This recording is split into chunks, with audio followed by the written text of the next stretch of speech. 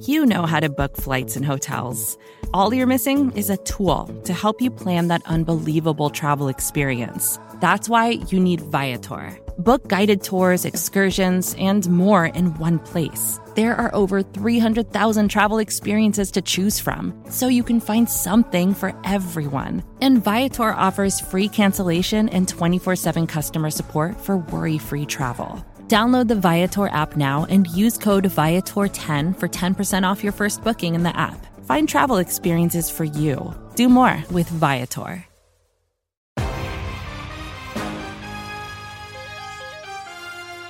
Your Philadelphia Eagles, upon much worry, it wasn't without worry with those 2 weeks of Gardner Minshew, but the Eagles took care of business against the Giants and now are your number one overall seed in the NFC, clinched that all-important bye week and home field advantage throughout the postseason. What's going on, y'all? Welcome back to another edition of the EPA podcast brought to you by BGN Radio on Bleeding Green Nation. I'm your host, Victor Williams. Be sure to follow me on all platforms at the Philly Pod. Do the same for my co-host here joining me. He's Mr. Shane Half. Follow him on Twitter at halfandhalf_TPL. If you're new to Bleeding Green Nation, checking out the shows, be sure to subscribe on Apple iTunes, Spotify, wherever else you get your shows. Be sure to rate 5 stars, leave those reviews, bring the network of shows here on Bleeding Green Nation to more eyes and ears of NFL fans, Eagles fans, football fans all around as we gear up for the NFL postseason Super Wildcard Weekend. They call it Super because it goes into Monday now, so I guess that makes it makes it super. The Eagles obviously won't take part in this weekend. They'll await the lowest remaining seed that comes out of Wildcard Weekend and gear up for that divisional matchup. But Shane, it's been a few weeks. I know you did a solo show last week while I was off the grid, but it's been a few weeks since the two of us have been on here together since before holiday break. So hope you're doing well, man. Hope you enjoyed your holiday. Good to hear. Obviously all the great Hamlin news to this point. I wasn't on here to really get into it and talk about it, but fantastic news all around, and it's good to get back up on here on the soapbox to talk about the important Philadelphia Eagles. How you feeling, man? I'm feeling good. I'm feeling like the NFL should move the season up a month so we don't have like Christmas right in the middle of everything. It really throws content creators for a loop, trying to do stuff around all of that. But I'm feeling good. I'm especially thankful in this season, in this new year, for the NFL schedule makers who did the Eagles a big favor, putting Dallas, Tampa Bay on Monday Night Football, assuming, if the teams that win their games if the teams that are supposed to win their games, that means the Eagles would be playing the winner of Dallas, Tampa Bay, and they would be coming off of a short week. So that's big news. And, if that doesn't happen, if that's not the case, if the Giants were to win their game or the Seahawks were able to win their game, the NFL will almost certainly put that game on a Saturday because they're not going to ask the Cowboys or the Tampa Bay Buccaneers to play on a Saturday after Monday. So even at that, the Eagles are going to be playing somebody coming off of a short week while they're coming off of a bye. So nice little favor there. It's nice to be the 1 seed. That's for sure. Yeah, I am personally hoping for a Saturday game. I've kind of cleared my day out specifically on Saturday, kind of hoping for that. So let's all pray that we get a Saturday playoff game out of it. But you're right. It's even for me personally, getting back into the content swing of things. That holiday break, as the season ends and excitement drives up for the postseason, it is tough for us to get back on track as podcasters and writers, and having that kind of week off there in between Christmas and New Year's, and then have to flip the switch back on and get back into grind mode. It's certainly tough. We're here to dive into it. The very, very exciting game that was week 18 of the Giants and the Eagles. I tried to warn people. A lot of people were asking me, I think the line was up to like 16.5 at one point. People were like, man, that's a lot of points. Should I do it? And I was like, I'm almost certain the Eagles will allow a backdoor cover. I don't think 16.5 points is I don't think they're gonna win by that much. And of course, that wasn't the case. The Eagles come out of that game winning 22 to 16. Now, Shane, I thought my approach into this game, I assumed it was going to be like a preseason game. The Eagles were going to approach it vanilla play calling. I figured Sirianni was going to get Jalen Hurts some work, but not reveal all of the game plan, because obviously the postseason is coming up. You don't want to reveal everything that's going on, and you don't want Jalen Hurts to do a lot of the same stuff he was doing prior to injury while he is trying to get himself back into game shape. Apparently, he hasn't thrown last Thursday was the first time he's thrown the ball. I don't know all the reports and rumors, and I'm hearing different information in regards to the injury. It's worse than it seems. It's more than a sprain, whatever the situation is. But from what I saw in the Giants game, I was content with it. And halfway through the third quarter, I was telling myself like this is an okay outcome. And then I go to Twitter and then I see everybody in uproar. Oh my goodness, the offense is lacking heading into the postseason. Oh my goodness, Gannon this. Oh my goodness, we're not this is not the shape you want to be in heading into the postseason. Mind you, I don't know if you remember, of course we all do, but how Nick Foles looked heading into the postseason in those two games. Not great. Not great. So I guess from your perspective, Shane, I want to know, how do you feel heading into the playoffs after watching what Jalen Hurts did in week 18? I was content with the way it went down. Just get the work done, claim the 1 seed, get out of there, keep Hurts healthy. But a lot of fans seem to be upset. Which side of the fence are you on heading into the playoffs? Let's not forget, for all the talk of postseason momentum, that in 2017 the Eagles fans were having legitimate, unironic conversations about if Nate Sudfeld should get his first career start on Wild Card Weekend. That's how bad the offense looked with Nick Foles. So that Raiders game was ugly. Do you remember that Raiders game? God. Yeah.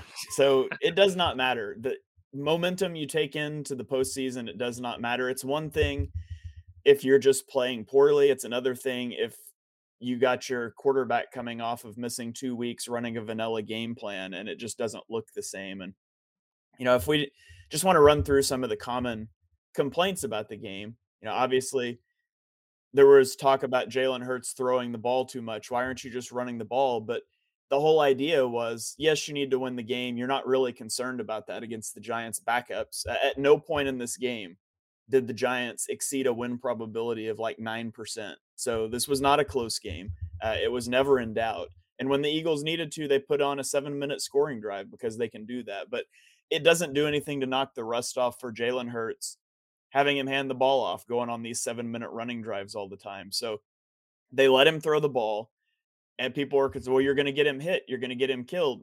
Jalen Hurts took 4 hits in that game, and 2 of them were him sitting down because pressure was coming and a guy touched him while he was down. So he wasn't taking hits. It was fine. He didn't run the ball as he shouldn't have. The Eagles let him throw the ball to try to get timing and consistency back. And then at the end of the game, when they needed to, they ran the ball down the throats of the Giants, just like you knew they could have done all game. I was fine. The 2 things for me in this game were get the win and get out healthy, and they accomplished both. So I don't really care what it looked like. That didn't matter to me at all. Right. That's where I stood. And to your point, I never once felt like the Eagles were going to lose that game. And you shouldn't when Davis Webb is throwing his first pass attempt of his NFL career. He's been in the league for 5 years. So when you have a 5-year, I guess you could call him a veteran, come into here, throw his first couple pass attempts. Sirianni felt like he didn't need to unleash the hounds per se to win this game. And I was perfectly fine with the way the game shook out. Would you have liked to seen, I guess, more fireworks? Sure. But it's not like they were short on big plays. A.J. Brown still had 95 yards. Devonta Smith still had 7 catches for 67 yards. Boston Scott got his contractually obligated touchdown against the Giants. So I was fine for what it was. Jalen Hurts ran the ball. I don't know how many of it was designed, but the box score says 9 carries for 13 yards. Some of those are scrambles. I'm sure the analytics say that some of those weren't designed. He probably tried to run it a few times. Yeah, he had the only designed run he had was the QB sneak. Most of those other runs were him scrambling out of bounds. Like he never took hits running the football. He slid, he went out of bounds. He slid behind the line of scrimmage on like the first drive, and it was the best play he made all game because I was concerned about that. He's a fiery guy. He's a competitor. I was concerned that no matter what you tell him in the game, he's going to lower that shoulder. I'm running. I don't care. I was glad to see that Nick Sirianni put the fear of God in him about doing that. Like I think I said it. I don't remember if it was on this show or another one, but I said that if I was Sirianni, I would have told Jalen Hurts, the first time you do that, you're done. Your day is over. You're coming to sit by me, and we're going to put Gardner in. So I don't know what kind of threats it took, but it was nice to see Jalen show that restraint. Now, I will say that I'm sure a lot of the fans expected, as myself, I expected to see Gardner Minshew in by halftime in case the Eagles ran up the score. It was like 28-0 by halftime, put in Gardner Minshew. But I kind of preferred that Jalen Hurts played the whole game. It's not like he had to try for half of that game. A lot of it was just, like you said, hand it off, short passes, find A.J. Brown, things along along those lines. So I, for one, am glad I didn't see a Gardner Minshew. I think those two games were enough of what I had to see. So I'm glad the starters got their reps in. I'm glad that the Devontae Smith got his receptions record. AJ Brown got his record for surpassing Mike Quick and things of that nature. Shane, you haven't been as hard, and rightfully so, haven't been as hard on Jonathan Gannon as the fan base has, and luckily didn't give up that 3rd and 29 in the Giants game where we were all holding our breath during that, but they didn't give it up. They just rolled up all the defenders along that first down marker and kept them at bay. But now that the season is the regular season anyway is wrapped up, and the Eagles have broke the franchise sack record. They have the number 1 pass defense in the league, top of the league in points per game allowed, and a lot more stats that are among the top of the league. So, as we all assume, Jonathan Gannon is probably going to be a head coach of some football team next year, whether it's the Texans or whoever. The Texans are going to interview both Gannon and Shane Steichen. It looks like they'll both be vying for that job, but I'm not sure how enticing that job would be. But that's for Gannon to decide. He was amongst the top candidates last season. I assume he will be this season as well. Are you going to be sad to well, not, I guess not sad, like upset to see Jonathan Gannon leave this defense? Is it going to be detrimental if Jonathan Gannon does leave the team as defensive coordinator, or was he, as fans like to put it, was he a beneficiary of just very, very good talent on the defensive end? Yeah, anytime you have a good coordinator leave, you're always sad about that. And you consider him a good coordinator? I do, yeah. Okay. Bad coordinators don't get hired to be head coaches somewhere else. They're at least good at what they're coordinating if they're getting hired, even if it's by an organization as incompetent as the Texans. But new coordinator a lot of times means a new scheme, or at least different twists on the scheme, and so it hurts your continuity. So you hate to see that.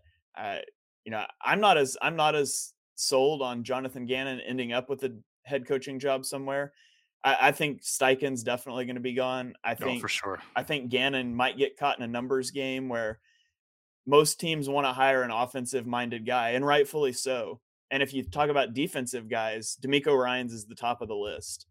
And then your second tier is where Jonathan Gannon, as well as Big Lou from Cincinnati, Gino Evero from Denver. Those guys are all kind of in that second tier of defensive coordinator. And I don't know if there's going to be that many teams. Now the Texans, there was smoke around that last year. I think we all know the Texans really just want to hire Josh McCown. They're just not sure if they can survive the social media revolt, especially after what happened with Jeff Saturday in Indianapolis. But yeah, if you lose a coordinator on either side of the ball, it's going to cause it's not ideal. The Eagles, I think, can more easily withstand losing an offensive coordinator since they have an offensive minded head coach than they can a defensive coordinator, though. So yeah, I'll definitely be sad if Jonathan Gannon is gone next year. Yeah, flipping to the offensive side of it, we've seen Shane Steichen, like you mentioned, is more than likely to get hired somewhere. I think he has 3 interview requests with the Texans, the Colts, and I think the Panthers threw their name in the hat as well. Now, obviously, when the offense is as potent as it has been this year, and Jalen Hurts takes the leap that he has this year, the offensive coaches are certainly going to get a lot of looks. Even Brian Johnson, I've heard a lot of teams look to him as offensive coordinator if the Eagles don't promote him themselves, if Shane Steichen does indeed leave. So I know we saw the news this morning about the Jets and Mike LaFleur.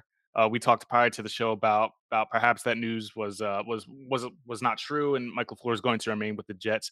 But if he is available, I certainly would take a look at him. Eagles Twitter disagrees; they're yelling at me as we speak that the Jets' offense is terrible and Zach Wilson's terrible, and Mike LaFleur is at the head of all that. I don't think he's the reason why the Jets are bad this year, but that's a discussion for another time. But if Steichen does leave, is Brian Johnson your primary candidate to be promoted to offensive coordinator? Does Sirianni go back to calling plays? What's your inclination of how all that will shake out? I don't think Sirianni would go back to calling plays. He talked a lot about this offseason, how much he liked that move of giving it up late last year. I think your short list, obviously, you got Brian Johnson, your quarterback coach. You could promote him from within. I doubt Jalen Hurts even lets him out the organization. Like, I doubt he even leaves the door. Like, Jalen Hurts is guarding that door with his life. Like, you aren't leaving. Right. And then you've also got the connections to the Colts. You've got Frank Reich, and you've got Marcus Brady, who is a consultant right now. He was the Chiefs offensive coordinator prior to all the fallout there this year. So I think either of those guys could be in play as well. I do think that would be your short list though, one of those three guys. Right. Yeah, certainly a lot of things to look at in regards to the coaching staff as far as the Eagles are concerned. But all that comes after the postseason. They have much higher aspirations, and this is why they went all in on the on a potential Super Bowl title this year. Because there's the laundry list of free agents, and when you're as successful, when you win 14 games, you lose coordinators, and the Eagles could very well lose both of them this offseason. So now looking ahead to Super Wildcard Weekend and the first round of the postseason. The Eagles will play the lowest seed remaining of the teams in the NFC. So Shane, I'll let you take the lead on the NFC playoff picture, our predictions as far as that goes, and who we would like to see as far as the NFC divisional round is concerned. All right, so you've got the first game on the slate is the Saturday afternoon game. The 7 seed in the NFC, Seattle Seahawks, are going to travel to the 2 seed, the San Francisco 49ers. Obviously, number one matchup that you would love if you're an Eagles fan is the 49ers, right? Because, or excuse me, not the 49ers, it's the Seahawks. Because it's the toughest matchup. I was about to say. It's the Seahawks, right? Because they're the lowest seed, they're limping into the playoffs. They're 3-5 since week 10, all of that. But also just because it means that the 49ers have been eliminated by somebody else. And I do think that's the toughest matchup. So in terms of thinking through the teams I would want to play, Seattle is them. I think there's almost a 0% chance that they win this game, though. Yeah, it's gonna be tough regardless of the quarterback situation in San Francisco. They proved to be very, very tough.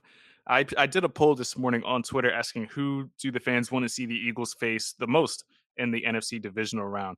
Of course, the Giants, Cowboys, Buccaneers, and Seahawks are the 4 potential opponents. The Giants lead the way at 33%. The Seahawks are right behind them at 31%.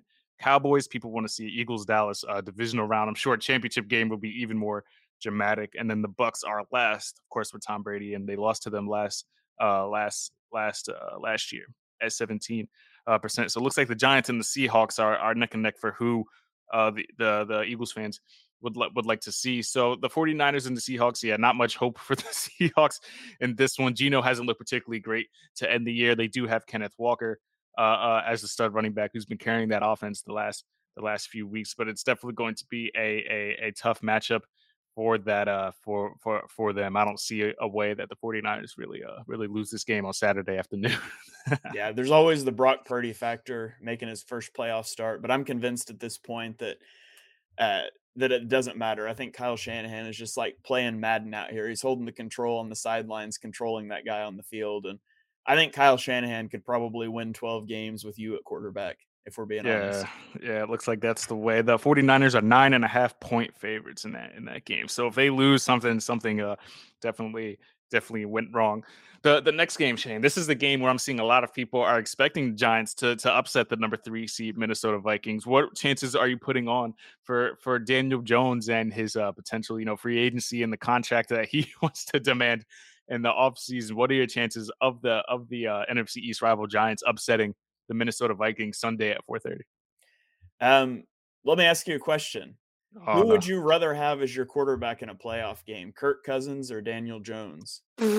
What's the lesser of two evils? Because I'm not confident in either. Well, Kirk has never done anything in the postseason. We have yet to see Daniel Jones in the postseason, right? So you don't even know what to expect there. He rushed for 2 touchdowns in his final regular season game, kind of put the offense on his back, so he does have some motivation heading into the postseason. So if I had to choose one of them, It's a tough call. Yeah, it really is, because I'm not confident in either. But I guess Daniel Jones, just because he doesn't have a postseason track record to go by. So I guess I would just take the wild card. And that we know Kirk folds, so I'm not going to bank on somebody who has historical, background in folding in the postseason. So I guess Daniel Jones, just because of the unknown factor there. Yeah, I would take Jones as well. I think his mobility gives you a certain floor that Kirk Cousins just doesn't have. When things go bad for Kirk, they go really bad. And I don't trust him in a playoff game. Their offensive tackle, Brian O'Neill, and interior offensive lineman, Austin Schlottman, are both on IR. Their center, Garrett Bradbury, hasn't played since week 13. So Kirk's going to be behind offensive line that's a little bit reeling. And the Giants' run D is not great, but the Vikings might not be able to take advantage of that. It came down to a 61-yard field goal the last time. I think the Giants are the better coach team, and I'm taking the Giants in this game. I do think the Giants are going to win, and I think that's going to end up being the Eagles' divisional matchup. Well, yeah, that would be something. Kirk Cousins' career playoff record is currently sitting at 1-3, so not a lot. And we all know about the primetime Kirk thing. I don't know if Sunday at 4:30 is considered primetime, but we all know I think we just consider every playoff game primetime. Yeah, because everybody's watching it. If there's one game happening at a time, it is certainly prime time. Shane, I'll let you take the lead on the final NFC matchup just because the Cowboys are notoriously bad against the Buccaneers. So go ahead. Yeah, so Dallas as the 5 seed travels to Tampa Bay as the 4 seed. Fun fact, Tampa Bay has only beat one team this season by more than 10 points. Any guesses who it was? It has to be Dak Prescott and the Cowboys. Dallas back in week 1. They beat him by 19. Now, obviously, those were different teams. Those teams have sort of gone in different directions since then, but Dak has been problematic as far as turnovers. He's got 11 interceptions in the last 7 weeks. I feel like Dallas is a team that could beat anybody in the NFL, but they could also beat themselves. You just flip the coin. Like, are you going to get the performance you got against the Eagles where Dak carves up a defense? Are you going to get the performance you got against Washington where it was just atrocious? And that was a game that meant a lot to them. If the Eagles had lost and, the Eagles game was close all the way through, if the Eagles had lost, that was for the 2 seed for them. And they just didn't show up, and their defense didn't show up, and their defense is banged up. I don't think the Buccaneers are good. I don't think they're a good football team. I think they're poorly coached, but they do have Tom Brady. And Brady threw for 432 yards in week 17 against the Panthers. Mike Evans had 207 yards. Chris Godwin had 120. And then they really didn't play a whole lot week 18. I think this is a battle of styles. Like, the Cowboys want to score a lot and win shootouts because their defense is not very good. They're really banged up in the secondary. The Bucs are going to play slower because they believe in running the ball 40 times a game. They believe in running the ball on 2nd and long to set up 3rd and long, and then asking Tom Brady to bail them out. I don't know. I don't know if playoff Tom Brady shows back up or not. This is the game. This is going to be a really exciting game to watch. I'm going to say Dallas wins this one, but really there's no outcome in this game that could shock me. It would not shock me at all if Tampa pulls this one out. I was shocked at their performance against rookie quarterback Sam Howell, who looks very, very good. He should have been playing a lot more than just that one game, in my opinion. But yeah, the Cowboys had a chance if they won that game and the Eagles lost. That was the story of the week, that the Cowboys would then be NFC East champions, and they put on that poor performance. And correct me if I'm wrong, Shane. I think Dak leads the league in interceptions, and he missed 5 games. You know how hard that is to do, to lead the league in interceptions thrown, and you miss 4 or 5 games in the year. That is pitiful stuff. He's been a turnover machine this season, and in the postseason, that's not going to work, even if it is against a very what word do I want to use? Just a poor Tampa team that snuck their way into the postseason in an incredibly bad division. But it is Tom Brady, and we all know what he can do in the postseason. And of course, we'll all be rooting for them to knock out the Cowboys. Or actually, there's some fans that are hoping for that NFC championship game that will be Eagles versus Dallas. That would be as dramatic as it gets right there. So yeah, I'm gonna hitch my wagon to the GOAT Tom Brady on this one, based on how Dak has been this season. And if it is a shootout, I'm gonna take Tom Brady and the wide receiver that has 9 straight seasons of 1,000+ yards, and Mike Evans. I'll take that all day. So that'll be interesting to see in the postseason. Shane, you want to get, obviously less concerning for us Eagles fans, but you want to get into the AFC side of things. Very interesting what's going on with Miami, and as they stare Josh Allen in the face, and they're probably not going to have their starting quarterback to help them. Yeah, that is not going to be a good football game. And it's sad to see. It's sad to see the Dolphins season derailed with injuries the way it was. I think it's the wise thing for Tua not to play in this game. And it's probably a credit to Mike McDaniel and the staff for putting that ahead of this game, because they want to go compete in this game, and they're not going to do that with Skylar Thompson. This is the Sunday noon game, or 1:00 game, noon where I'm at. I would imagine there might be a lot of TVs tuning out of this game early. I think Buffalo will just cakewalk through this one. Yeah, it's tough, man, because the Tua thing. What is it? His third concussion this year? Is it his third, or at Yeah. least third time he's been in protocol? And there's no way they're gonna rush him in there, especially after all the scrutiny they've already gotten this season. All the handling stuff just went down. They're not gonna throw their guy out there in the midst of all that. They're gonna pray to God that Skylar Thompson can just throw it as hard as he can, and Tyreek will be around the area somewhere. But it's not gonna be pretty. Buffalo, being generous, Buffalo probably wins this game by 2 scores, but it's probably going to be uglier than that. But it's going to be they have all the momentum running, the Hamlin stuff, and they're rolling right now. And it's going to Buffalo's going to be tough to stop until they run into the juggernaut Chiefs, which we all expect that to happen. So the next game, a game where another starting quarterback might not be able to help their team in the Baltimore Ravens. I can say a lot of things about the way they're handling this Lamar Jackson situation. If I saw you say this earlier. I think it was you, Shane, where you would say, if I'm Lamar, I'm not taking another snap for this team. You just paid Roquan Smith and made him the highest paid off-ball linebacker in league history. And I'm just asking to get paid. I'm not saying I want to be the highest paid quarterback, or maybe he is, but he has no agent, no representation. He's just going in there and he wants to be paid. And then you went and paid a guy that's been with this team for all of 6, 7, 8 weeks, and you made him the highest paid off ball linebacker in NFL history. And now Lamar is staring at this team who is going to play a Cincinnati Bengals team that is also rolling. Joe Burrow is very hot right now, and Lamar is looking at it like, why should I? Why should I? I'm hurt. You're not paying me. Why should I? You should go out there with Huntley or whoever the other option is and see how you fare against that. And if you get crushed, you can look me in the face and say you need me and pay me what I'm supposed to be. So what are we expecting out of that that AFC wildcard game between the Ravens and Joe Burrow and Jamar Chase and the Cincinnati Bengals? Yeah, I absolutely would not play in this game. And I don't know if that's what's happening. I mean, it could be the injury lingering. It's hard. It's hard to speculate what's happening with that whole situation. But if that is what's happening, and I'm Lamar Jackson, I support that. Like, he has tried to get paid by the Ravens. The Ravens have not only not paid him, they put nothing around him to support him. I would not play this game on a knee that's not 100%. I would not play fully healthy next year on a franchise tag. I'm not taking another snap in a Ravens uniform until you make a long-term commitment to me. Uh, and so I don't think he's going to play in this game. And it kind of sucks that this is a Sunday night game, because if he doesn't play, I think it's going to be boring. Cincinnati's rolling. They've won 8 straight games, excluding the Monday Night Football no contest. The Ravens don't know if Lamar's going to play. Now, the Ravens defense has done well against Burrow. 2 of his worst 3 EPA performances this year have been against this Ravens defense.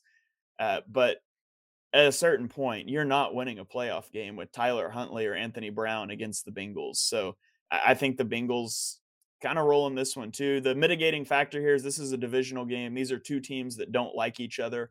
Those games can get a little funky sometimes, but I'll take the Bengals in this one. Yeah, I think that's the way it's going. It's Sunday night, such a prominent spot for it, and yeah, Lamar's probably gonna stick it to the franchise and say, "Try and win this game without me," and see how that works out for you. So it's a shame they of course have no receivers. Deshaun Jackson was just released. Not that he was helping the team a whole lot. So it's just a lot of things going on with that franchise. I actually have that team pegged, if they work it out with Lamar, as a top destination for DeAndre Hopkins, who's rumored to be moved next offseason. So if they work it out with Lamar, can find a way to get DeAndre Hopkins, it could be a very different tune next season. But it'd be funny if they traded Marquise Brown to the Cardinals and then they go get DeAndre Hopkins from the Cardinals. Well, that's yeah, that would certainly be something. Everything comes a full circle. But yeah, if I'm Roquan Smith, I mean, it's hard to feel for him. He just wants to get paid, but very bad look for the franchise if I'm the Ravens after paying that guy who's been here for half the season. So the one game that might have or should have, both quarterbacks starting, both starting quarterbacks starting. The Los Angeles Chargers against the Jacksonville Jaguars, who made their way into the postseason thanks to Doug Peterson and the way he's turned around that franchise. I really, really, really, really, really want to take the Jaguars in this game, but I'm having a hard time believing that they can beat Justin Herbert and the Chargers. And it's not because I'm not the biggest Trevor Lawrence fan. It's just because I believe that the Chargers just have more firepower on offense. How do you kind of see that game shaking out? I so desperately want to hitch my wagon to the Jaguars, but I'm having a tough time doing so. Well, a lot of it probably comes down to if Mike Williams plays, because Brandon Staley is a moron. The Chargers were locked into the 5 seed and they played their starters. in Week 18, and Mike Williams, who's already missed 4 games this year, injured his back and had to be helped off the field. Joey Bosa, who's missed 12 games, got hurt in the second quarter and he didn't return. And after all that, he made the decision to keep Justin Herbert and Austin Eckler in until the fourth quarter.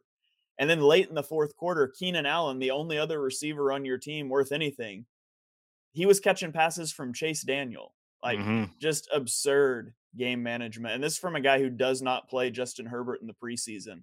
He put him out there in what is essentially a preseason game. So just Brandon Staley makes me sick sometimes. But the Chargers were my preseason Super Bowl pick. Obviously, they've been tremendously injured this season, and they stumbled into the playoffs here. And you look at them, you look at Jacksonville. Jacksonville has won 6 of their last 7, and they've done it in different ways. Like Trevor Lawrence has a couple 300-yard games. Travis Etienne has a couple 100-yard games. They've only given up 7 points per week the last 3 weeks. The Chargers have a shoddy run defense. They're last in the league in yards per carry allowed. And so you get, Trevor Lawrence in his first playoff game. Hopefully you're going to be able to lean on the running game with Travis Etienne. I'm going to be pulling hard for the Jags because of Doug Peterson. But I'm kind of like you. I have a hard time picking them, even though it's going to be a home game. I have no faith in the Chargers coaching staff, but I have so much faith in Justin Herbert. And it is concerning. The Titans are a very good defense, but it's concerning how bad the Jags offense looked against the Titans. So I'm going to take the Chargers in this one, but I do think this is going to be the game of the week. Yeah, it should be the best game of the weekend. 2 teams that are for the most part healthy. You mentioned Mike Williams, but they have their quarterbacks, and it's a statement game for pretty much both of them. Trevor Lawrence, his first postseason game. Justin Herbert, I believe, also this is his first time making the postseason, right? So I think so, because I remember the whole tie debacle and that whole thing. Yeah. So that was the whole thing. So everybody will certainly have their eyes on that game as far as the AFC concerned. Lowest remaining seed will go on to play the Kansas City Chiefs, and then they'll figure out the whole, like, what is it, the neutral, like, AFC championship game, and that whole thing. They'll figure that whole thing out with the no contest between the Bills and the Bengals. Shane, any other things you want to hit on as far as wild card weekend, the Eagles, before we go ahead and get into a break and then dive into the mailbag portion of the show? No, I think that's about it. I'm looking forward to wild card weekend, but I'm looking more forward to divisional round when I get to see the Eagles play at full strength for the first time in a month. Of course. I think the last time we saw them full strength was, you can't really consider Chicago the Giants game when they were up 21-0 in the first quarter. That's probably the last time we felt incredibly good about this team. But I would argue that divisional weekend is the best weekend of football. Like, championship weekend's cool, wild card's cool, but divisional round is where I think you get the best matchups, the most drama.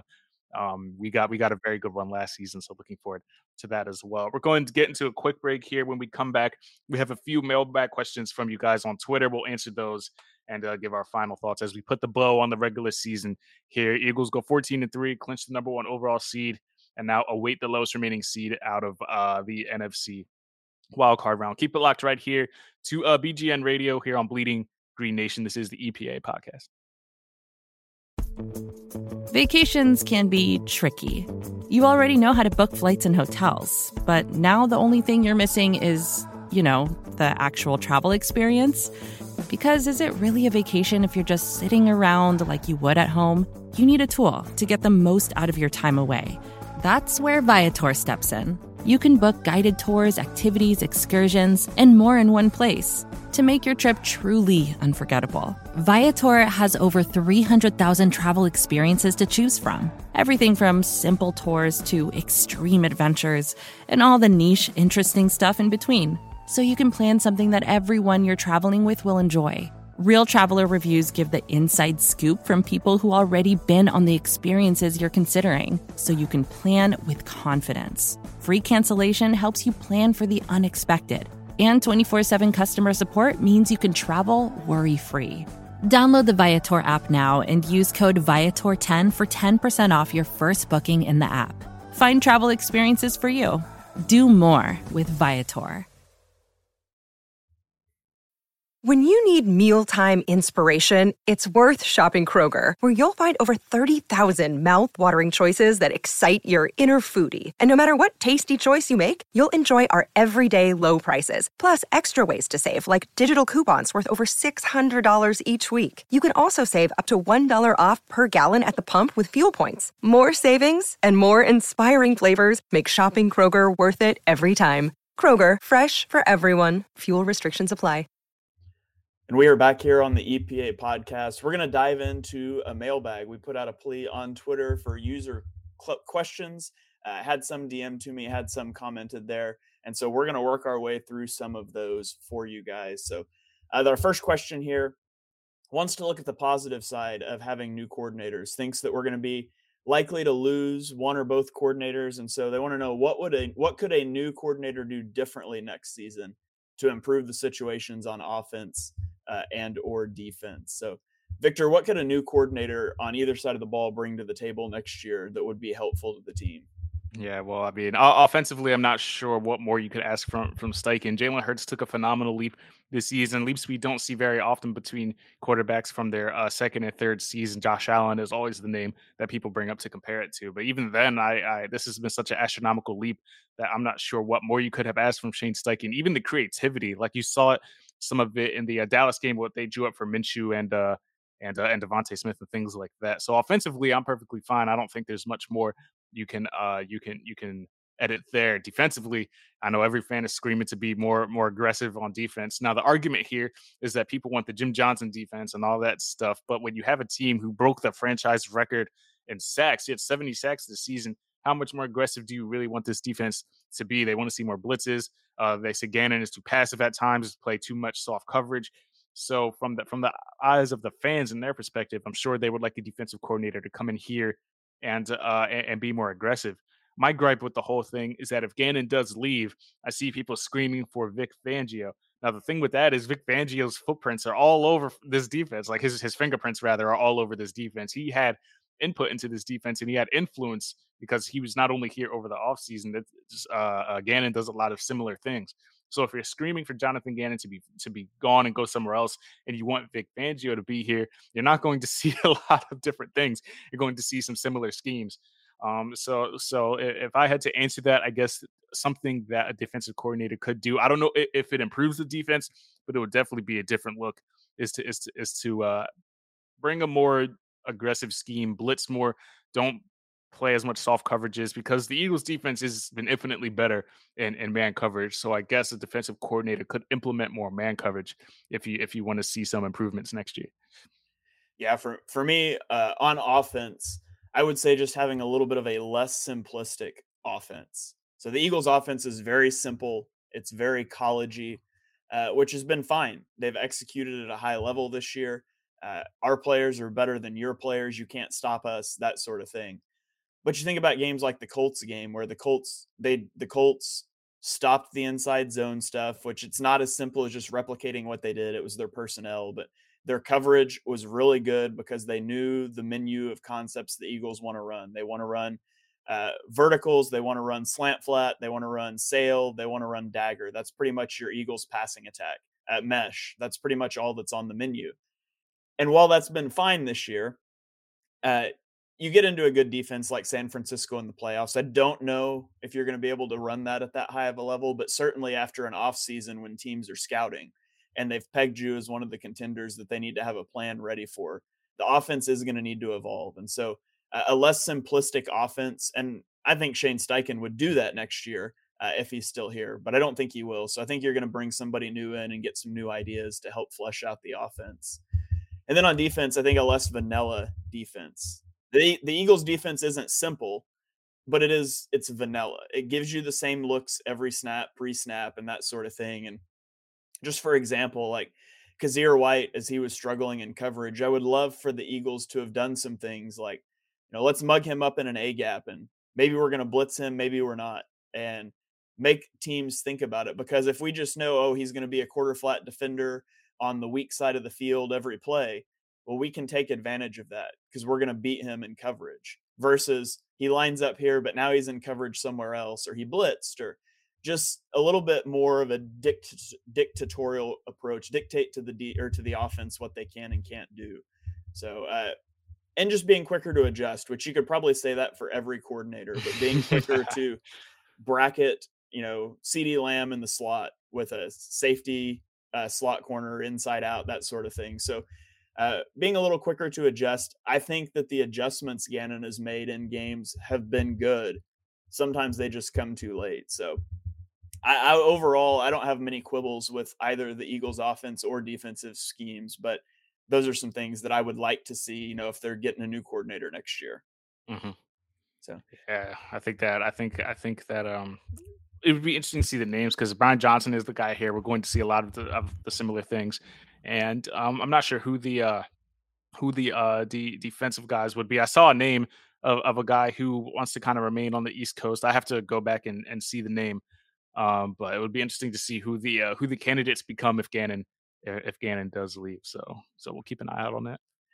All right, our next question is also about the defense. It's how do you think elite quarterbacks in the AFC will handle our defense? So I'll lead us off with this one. I went to go look up just the splits when under pressure and not under pressure for Allen, Mahomes, and Burrow. And Josh Allen doubles his turnover-worthy play percentage when he's under pressure. It goes from 3.1 to 6.1. Mahomes goes more than double from 1.6 to 3.8, and Burrow's goes up like 5 times from 1.1 to 5.1. And Burrow's offensive line's really banged up too, by the way. So I think you look at that, you want a team that's able to get pressure without blitzing against these elite quarterbacks. Last year, the Bengals gave Mahomes a lot of problems dropping 8 into coverage. The Eagles can drop 7. They're not going to drop 8. That's not what they do, but they're going to drop 7 into coverage, and they're still going to be able to get some pressure, which I think is key against these elite quarterbacks. But at the end of the day, elite quarterbacks are going to do what elite quarterbacks do. They're elite for a reason. But all 3 of those guys are in the top 8 in terms of yards per attempt. If you can make them check it down and execute long drives, that's what you want to do, because it just takes 1 sack to kill a drive. And Mahomes especially, and this is like saying the way to beat Tom Brady was to get interior pressure up the middle. Like, that's the way to beat every quarterback. But for Brady, that's the only weakness we could find. So it's the one we talked about for 15 years. Especially Mahomes, he gets a little frantic sometimes. He wants to hunt big plays, and he knows he can do it, and so he'll try to do a little too much sometimes. So, overall, they're going to fare well. It's about winning the reps you can. It's about letting him complete 7 passes in a row for 3 yards each, and then getting a sack that gets him into a 2nd and 18, and now you're in a position that's favorable to you. So elite quarterbacks are elite. They're going to win 80, 90% of the reps. It's what you do in that 10 to 20. Yeah, it's if any fan says they can confidently believe that we're going to stop any of the AFC elite quarterbacks, just go back and watch the Saints game and watch Andy Dalton and Taysom Hill combine for 20 for 24. That'll tell you all you need to hear right there. If you're getting diced up by Andy Dalton, Mahomes, Josh Allen, whoever it's going to be, that I expect them to carve up the defense as well. But to your point, it's not about stopping the quarterbacks; it's about making the stops when you can, and don't let them go on consecutive streaks of completing 12 to 13 passes. You're not going to fare out well. You're not, if especially, I think where the defense really can get in trouble is the consecutive third down conversions, because once you keep, like, what was that Saints drive, like 9 minutes and some change, like that first drive, and then you come out and 3 and out, bam, defense back on the field. That's reminiscent of like Chip Kelly era stuff when the defense is gassed by halftime, and then they're not going to do a whole lot to stop the offenses in the second half. So you can get away from the streaks of consecutive pass completions and third down conversions. I think you can be okay. But yeah, Mahomes and Allen and those boys are going to have a field day with Gannon's defense if they don't do something about it. And even that Saints game, as high completion percentage as those quarterbacks were, after the opening drive, they scored 6 points and got sacked 7 times. So I don't care about completion percentage. But what changed? You mentioned they were 4-4 on third down that opening drive, and I think it was like 2 of 10 or 3 of 10 after that. 0 sacks on the opening drive, 7 on the other drive. So, it's you're gonna get death by 1,000 paper cuts until you don't. And it's in that big play, you've got to bring the guy down when you get a hand on him. You've got to reel in the pass instead of letting it go off your hands. Those sort of things. Mm-hmm. So, Okay, breaking from football here a little bit. We had this. Victor, what is the proper speed to listen to podcasts? When you listen to Oh, man. podcasts, what are you listening on? So I know our like our head in chief here, Michael Kiss, asked this question on Twitter not too long ago, and I saw a lot of people say 1.5 speed. See what when I especially when I do my show at the Philly Pod, and I always listen to it back. I think I talk faster than normal when I talk to people, especially other content creators. They say I talk at a normal speed. I nitpick the speed at which I talk, so I always listen at a normal, just like 1.0 1.0 speed. Even when I edit my shows, I slow myself down like the tempo just a little bit because I'm scared of the listeners not being able to keep up with what I'm saying. The people that listen to 1.5 speed, if you guys do that, I guess just to try and get through the show, that all power to you. I've never heard of people doing that. That was the first I've ever seen it when Kist mentioned it on Twitter. So I always thought just a normal 1.0 speed was the normal speeds. But if 1.5 is the way to go, then hey, who am I? Yeah, 1.5 is the only answer. What? That's How? it. How do you 1. keep up with it? I don't know. How do you follow anything? I've done that for so long, it just sounds normal now. Like if I listen, I was listening to an audiobook with my wife. We were traveling, and she wanted to listen to it on 1.0, and it was the most painful experience ever. Everything was so slow, and it's strange because like normal conversations, it doesn't sound like people talk slow. But as soon as I'm listening to a podcast, I crank that thing up to 1.5 every time. Dang. Oh yeah, I don't have the mental capacity to keep up with all that. But especially when you listen to like storytelling podcasts, like my girlfriend listens to all these like murder shows and all this. Like if you listen to that at 1.5 speed, how can you even follow Now, the thing? Like yeah, now if it's like in character voice acting, it's a little bit different. Like I'm not sitting out here watching movies and stuff on 1.5. It's just wrong. right. But just a podcast, regular Just trying to podcast. digest the information. I get it. Yeah, it's 1.5. So all right, our next one diving into draft content here was, do you think the Eagles could package pick 10 and 31 to move up to around, they said pick 7 for Jalen Carter?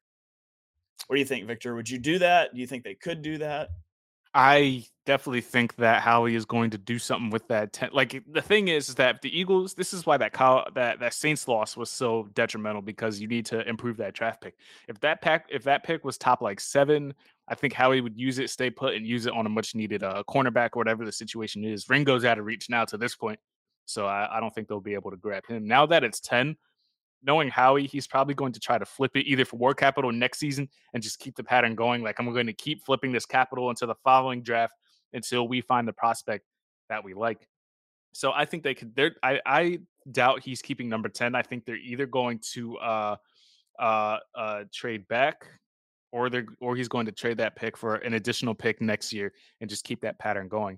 If Jalen Carter is certainly there at 6, 7, 8, he could definitely package both of those picks to move up. I don't think that's out of the realm of possibility, but I'd be very surprised if Howie just stayed put at 10 and didn't do anything with it. I think he's either going to trade back, package it to move up, or package it to get more draft ammo for the following draft. Yeah, I think they could do that. I think it would be an overpay to move up 3 spots, though, to give up 2 firsts to go up 3 spots. And that's not, I'd be fine with a Jalen Carter pick. I don't think I'd want to spend 2 first-round picks to get another defensive tackle after they just Right. got Jordan Davis. So Mhm. I think they could do that. But I think if you were to move up there, it's probably looking for something a little bit different. Right. Yeah, I agree. If it has to be a stud corner, because if Bradbury's probably gone next offseason, Slay's not getting any older, and I'm seeing a lot of Slay slander, recently. So some fans might be starting to sour on him. So you definitely got to get a young cornerback prospect in here. I really like Ringo, Cam Smith, a lot of those guys. We're gonna have to see who's within reach and who Howie really, really, really likes in the draft coming in the spring. All right, here's our next one. We've got Victor, rank the following breakfast foods. We've got biscuits and gravy, pancakes, eggs, waffles, and French toast. See, my issue with, well, not my issue, but like my problem in life is that I've never been a big breakfast person. Like by the time, like I wake up and like get ready, and then I just get to the grind. So by the time I realize, I look up and it's 2 p.m. and I'm like, dang, I haven't eaten yet, and then it's like lunchtime by then. But the day, say if it's like a weekend, it's like a brunch or something. I'm really big on French toast. I like French toast personally. Biscuits and gravy is more of a Southern thing, I think. So I haven't had it too often and in my lifetime. So if I had to rank it, I would say from the batter products, So French 5 to toast. 1. Yeah, French. I'll go French toast. I'll go I'll go French. See, is eggs is more of a side to the French toast though. So how is it by itself? But I'll rank it. I'll rank That it is second true. just Eggs because. is kind of a side that goes with Yeah, like all how of am I supposed to these. have that as just a platter? Unless they mean omelets, then okay. So I'll do French toast. I'll say eggs because that includes omelets, scrambled, whatever you're going to do. I really don't like sunny side up. I can't do the runny yolk. I can't do any of that. But I'll do French toast.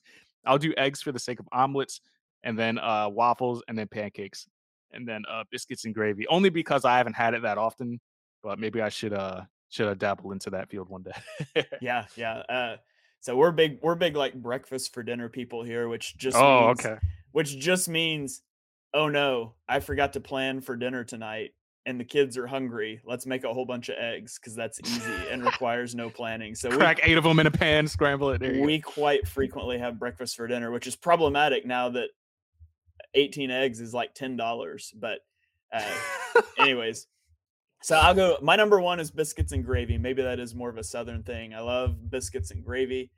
Number two, I'm going to go pancakes, especially if you put like chocolate chips in the pancakes. I know I'm like a 12-year-old at heart, but chocolate chip pancakes are the bomb.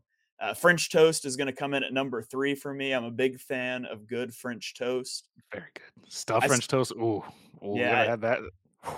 I stuck eggs at four, but eggs go with all of these. Right. Yeah. So but if it's just having eggs by itself, I'd put that four. And I put waffles five. Not a big waffles guy. I Mhm. think they're lesser than pancakes. They don't offer anything pancakes don't, but they're a lot harder to clean up after. So you need special equipment to make your waffle. I'm out on waffles. Waffles, if I had to The get rid of a griddle breakfast food, it's waffles.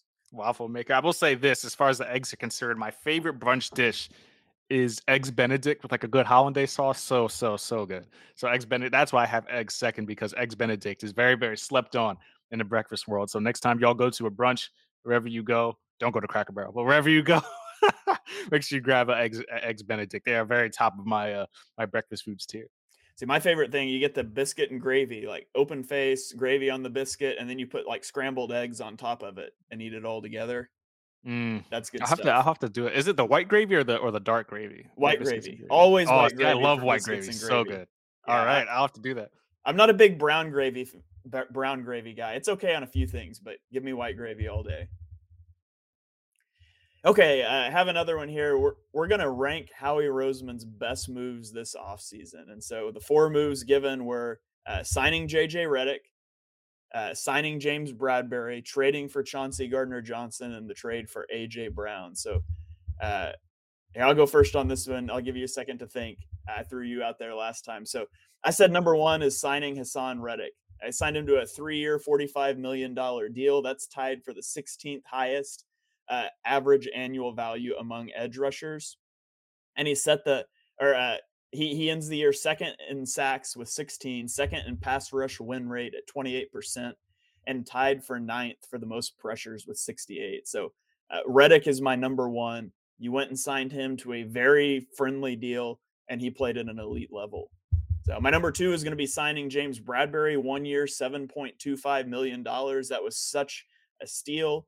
Yes, it's only going to be 1 year. He's going to walk, but you gave up nothing but money for him. So Bradberry's my number two. AJ Brown is number three, and that might seem crazy. AJ Brown was obviously a huge addition, but in terms of value that they got, they did have to give up the number 18 pick, the number 101 pick. They signed him to a 4-year, $100 million deal. You would do that any day of the week, but you still had to give up a lot. You didn't have to give up anything but money for Reddick and Bradberry. So I put Brown at number three. He sets the Eagles' single-season franchise receiving record at 1,496. Who knows what the Eagles' offense and Jalen Hurts looks like without him. And then the last one, I put Chauncey Gardner-Johnson at 4. I love the move. They gave up almost nothing for him. 2023 5th, a 2024 6th for Chauncey, and a 2025 7th. And he, like Dak Prescott, led the NFL in interceptions despite missing 5 games. So four big impact moves for Howie this offseason. Howie had a phenomenal offseason, but I'm going Reddick, Bradberry, Brown, Johnson. How about you? Yeah, I'm stunned you have AJ at 3. I guess it makes sense from the value perspective because that's what you gave up the most for in order to acquire him. But I have to put him first only because he epitomizes what exactly like a true like alpha number one wide receiver does for a young quarterback, does for an offense. Like, and to your point, what does this offense look like without AJ Brown? Like, you had Devonta Smith as essentially a WR1 last year, and granted he had over 1,000 yards this year. But as a true as special as Devonta Smith is, like as a true wide receiver one and true like number one corners on him all the time, does AJ does Jalen Hurts have the same success if AJ Brown wasn't here? I think he was such an important piece for obvious reasons. We don't have to run down the list of things that AJ Brown has done this season and the records he's broken, especially as far as Eagles franchise history is concerned. But man, he gave. I think he single-handedly increased Jalen Hurts' confidence, not only from a friendship perspective, but just as I can throw this up and there's at least bare minimum a 50% chance he's going to catch this. I think that's so important for a young quarterback, especially in between your second and third season, that it transformed his confidence altogether. I think it did so much for Hurts and this offense that it's hard. He almost outproduced the entire Titans wide receiver core this season. Like he set career highs with Jalen Hurts. Like I understand the draft capital you gave up. But if you would have told me that our first round selection essentially is gave us that production, like it's hard to fault it. And I just think the way the trade went down, they listened to Jalen Hurts and they brought a guy in here that single handedly transformed the offense. I think it's hard to not put him number one just because he carried and he didn't miss a single game. Everybody, all the Titans fans are like, oh, his hamstring's going to bother him. He's going to be out for a few games. He played in every game. Yes, he got dinged up here and there, but he also played every game. I think that's important as well. Hassan Reddick got 2 for me at 16 sacks. So like, what more can you say? That $45 million year contract is woefully undervalued at this point. He's underpaid. Like, and he's probably sitting there looking at his agent like, man, we probably could ask for a little bit more. But what are you gonna do? He's here for the next 2 seasons, and the production he's given, I'm shocked he's not in Defensive Player of the Year. At least I'm not saying he deserves the award, but to at least not, I'm not hearing his name in the conversation. Like that is depressing. Like, it's very, very glad that Hassan Reddick came back home, did what he did this season: 35 solo tackles, 16.0 sacks. One of 4 players to have double-digit sacks. I think that's the first time, not only Eagles history, but I think is it NFL history that a defense had 4 players with over 10 it's never sacks? happened before. Never happened before, and people want to blame Gannon. It is what it is. James Bradberry for me is number 3. The Giants did him a disservice by cutting him as late as they did after all their teams spent their money in free agency. So what did Bradberry have to do? I'll take $7 million with somebody, and then I'll just ball out over there, get the bag next offseason. And that's exactly what he did by teaming up with Darius Slay in that secondary. Worth every penny. Like you said, he's going to walk. That's almost a given at this point, but he created the best cornerback tandem that I've seen in my time. I know Bobby and Troy Vincent come to mind for some people, Lito and Sheldon, but this is the best cornerback tandem that I had the pleasure of watching. And how we go ahead and grabbing him for that $10 million was $7 million guaranteed, whatever it was, for James Bradberry. That was number one. Thank you by the Giants, because they just handled that so poorly, and good on Howie by doing that. And as great as Gardner Johnson was, like you, I have him number 4 just because the other guys have been so great. But when you're tied for the league leader in interceptions, we had the arguments countless times on the show about, was he the beneficiary of just being in the right place at the right time and all of those things. But Howie went ahead, grabbed him from the Saints because CJ wanted to be paid like a safety. And the Saints said, you play nickel corner for us. We're going to pay you like a nickel corner. CJ said, forget that. I want top money. I'm not playing for you guys anymore. Howie comes and says, hey, if you can play safety for us, because that's the only hole in the roster we have. So come play safety for us. If you ball out like a safety, we'll pay you like a safety. And I believe, Shane, like, I don't know if we saw the embrace after they clinched, but if you saw the way that Howie and CJ were hugging each other, I'd be shocked if he wasn't among the first people paid this offseason. So good on CJ Gardner Johnson for coming here, proving that he can be the versatile player that he was in New Orleans, playing some slot, I believe, as well, and letting Reed Blankenship play safety while we don't have to watch Josiah Scott anymore, because Avonte Maddox is still walking around in that boot. So I don't anticipate seeing him in the divisional round. But yeah, good on CJ. Sorry to put you fourth, but that's just the way it goes, man. Yeah, when there were so many good moves in the offseason, somebody's got to be fourth. Right. Yep. And we definitely appreciate Chauncey Gardner Johnson. So great offseason by Howie Roseman. there. We've got 2 questions left here.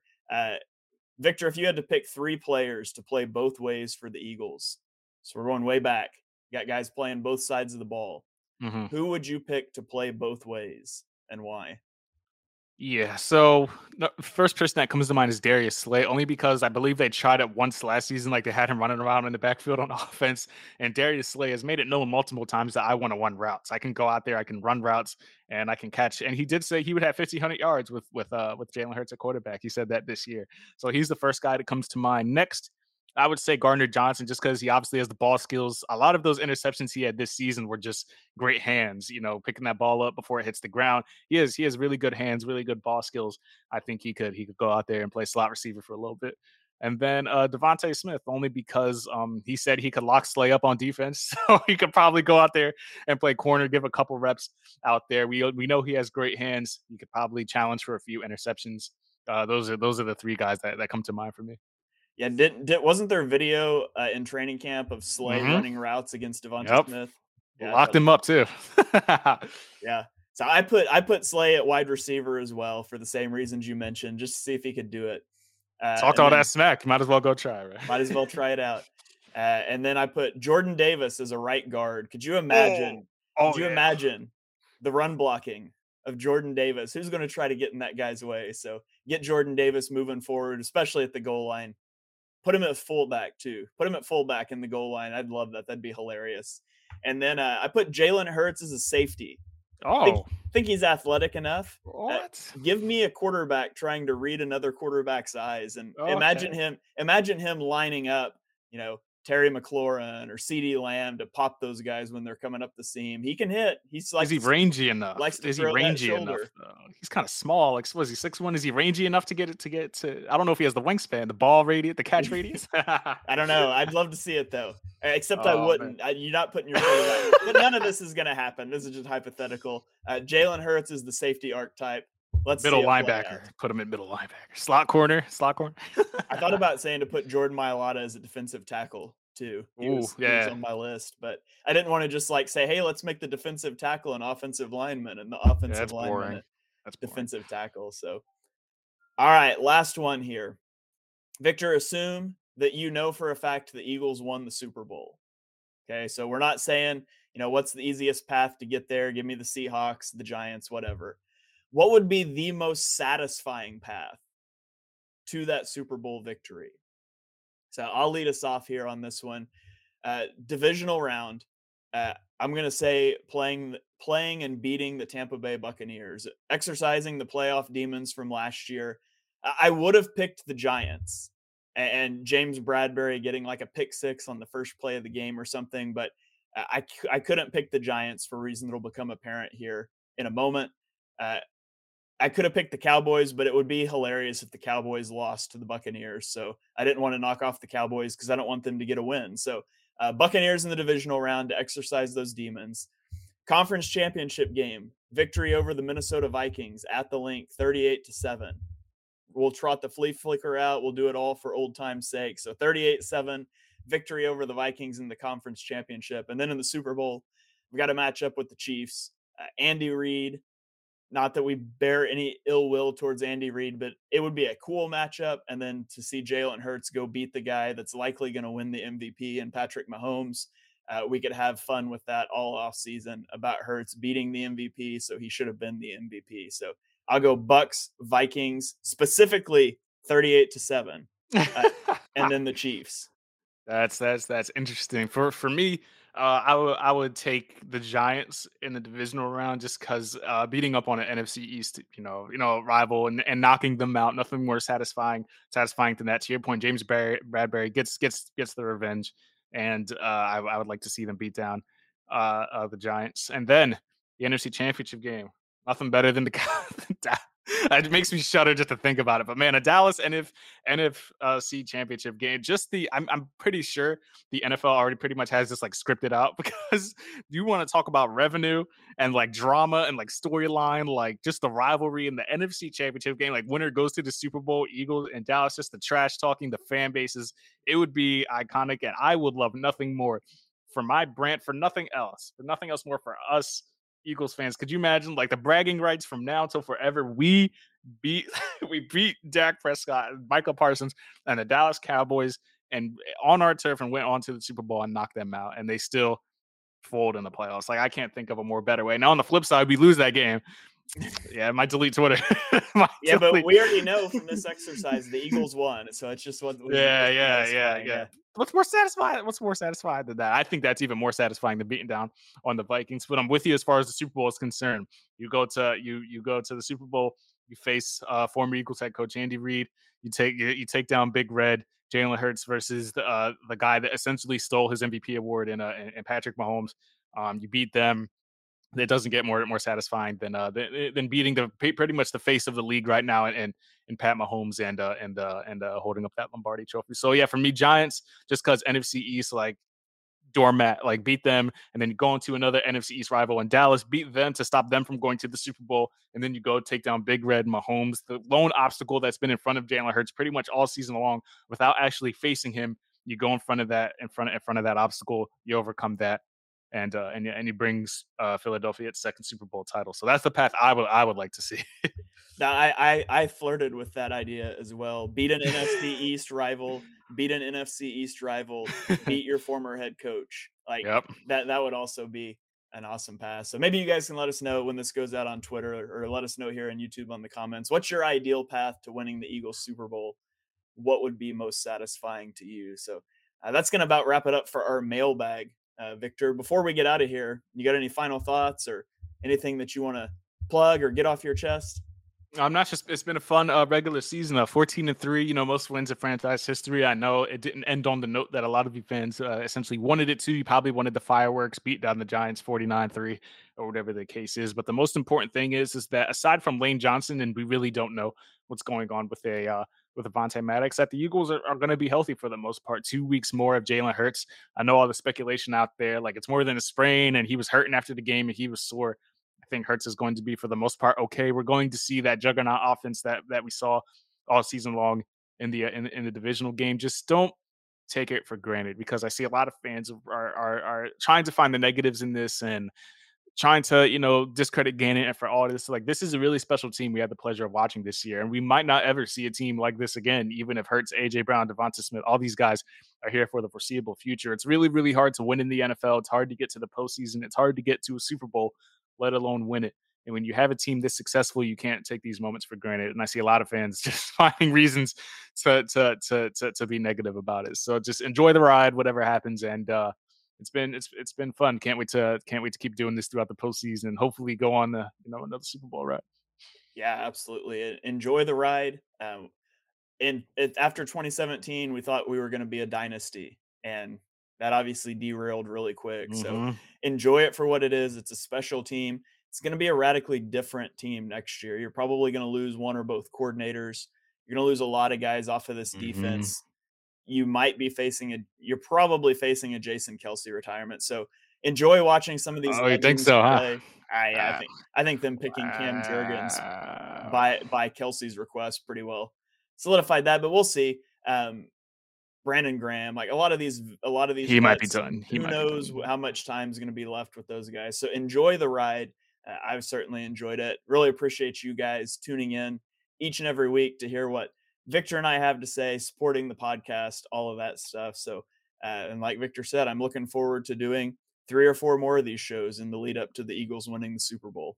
It's definitely going to be exciting. For what it's worth, the Eagles, I think this was a stat I saw this week, the first team in NFL history to clinch a number 1 seed within 5 years with the different head coaches and different quarterbacks. I think that they're the first team to do that. So it's just been special. I know everybody hates Gannon and this and that, but man, 70 sacks, what are you going to do? It's the most productive Eagles season we've seen ever, especially in my lifetime. So just try to enjoy the ride, guys. I know it's uneasy, and you try to nitpick and find the negative things, but it's a special team, and a lot of these guys, I get sad to think about it, because a lot of these guys, like you said, aren't going to be here next year. We got a long free agent list, and this is why you go all in this year, because you're not going to be able to pay everybody. So let's hope they bring it home this year for the city of Philadelphia. Yeah, absolutely. Well, now that we brought everybody's mood down a little here, I'm just saying. Yeah. But yeah, enjoy it. Enjoy the postseason run. Enjoy a stress-free wildcard weekend, finding out who the matchups are going to be. We appreciate you guys for tuning in. Like Victor said at the top, make sure you're subscribed. Drop us 5-star ratings and reviews. That really helps out the show. You can follow Victor everywhere on social media at the Philly Pod. I'm on Twitter at @halfandhalf_TPL. I'm on YouTube at Shane Half NFL, where I put out Eagles All 22 content. You can go check that out. Nothing new this week. Didn't feel like talking about that Giants game, but we will see you guys next week. We'll be back in your feed, breaking down whoever it is that the Eagles end up, and obviously giving our victory predictions. We'll just tell you what our scores are going to be next week. So from me, Victor from BGN Radio, appreciate you guys, and we will catch you next time. Go Birds.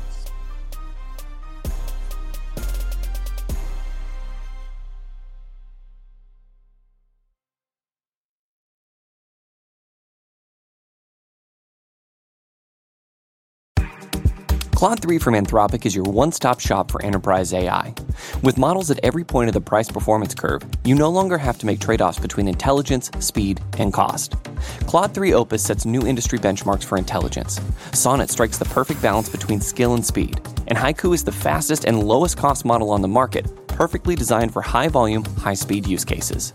Join the thousands of enterprises who use Anthropic to navigate this new frontier. Visit anthropic.com/Claude, CLAUDE, today. Jumpstart your genius with Claude 3 by Anthropic.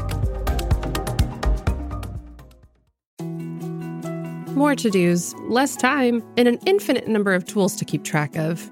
Sometimes doing business has never felt harder, but you don't need a miracle to hit your goals. You can just use HubSpot, because their all-in-one customer platform can make growing your business infinitely easier. Imagine this: high-quality leads, fast closing deals, wildly happy customers, and more benchmark-breaking quarters. It's not a miracle, it's HubSpot. Visit HubSpot.com to get started today.